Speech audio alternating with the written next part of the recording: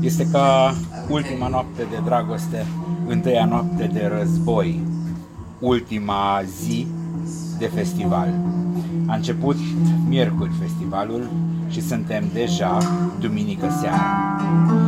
O zi presărată cu lucruri interesante, începând poate cu scena experimentală unde Marta Popovici, una dintre cele mai promițătoare voci ale noului val de jazz românesc, a încântat publicul deținută, un public elevat care a mers la Biserica Catolică din Văliug. Iar pe scena principală au evoluat duminică seara Daniel Herskedal, un trio apreciat și lăudat, susținut de public.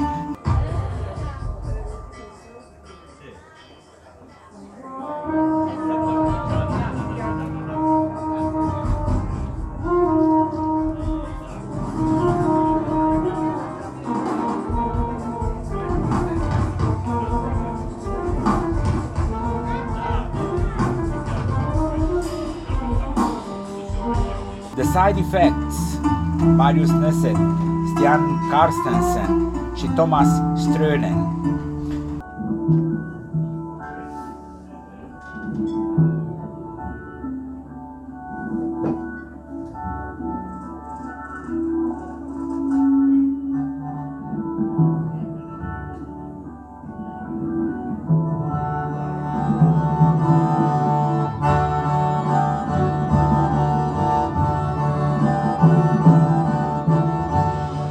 Și Anwar Brahem, un quartet care pentru cunoscători nu mai are nevoie de nicio prezentare.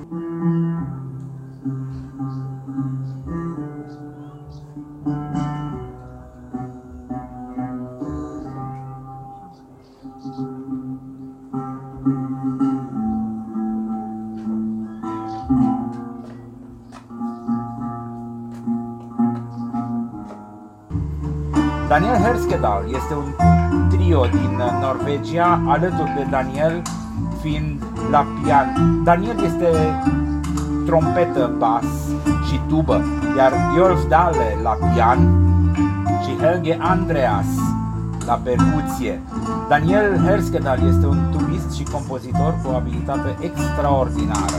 Este exact ceea ce trebuie pentru a-i mulțumi, pentru a le încânta papilele gustative, culturale, bineînțeles, ale iubitorilor de jazz.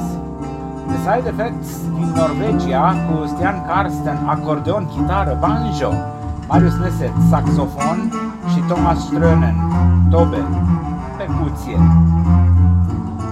Atunci când cei trei sunt împreună, ei formează The Side Effects, dar prezența lor pe orice scenă, și au fost câteva, au fost destule, prezența lor este o curată nebunie sau o aleasă nebunie. Iar Anwar Brahem, un quartet care pune la oaltă Tunisia, Germania, Suedia și Liban, păi numai din prezentarea acestor patru culturi diferite se înțelege, este foarte clar că nu poate fi altceva decât virtuozitate. Anwar Brahem, Klaus Gesing, Björn Mayer și Khaled Yashin. Darbuka, bendir, chitară bas, clarinet bas, saxofon și aud. Acestea sunt instrumentele cu care Anwar Brahem urcă pe scenă. Și apoi, ce să vă mai spun? Că se termină, că nu mai este, că o să ne căutăm de zilele astea, să ne ascundem de cele 35 de grade câte vor fi la Timișoara. Abia am avut 20 la Gărâna. Dar dincolo de temperatură este și ambianța, este sonorul, este senzația, este percepția. Toate cele bune de la Gărâna. Ne vom revedea și reauzi la Timișoara, capitală europeană a culturii, nu-i așa?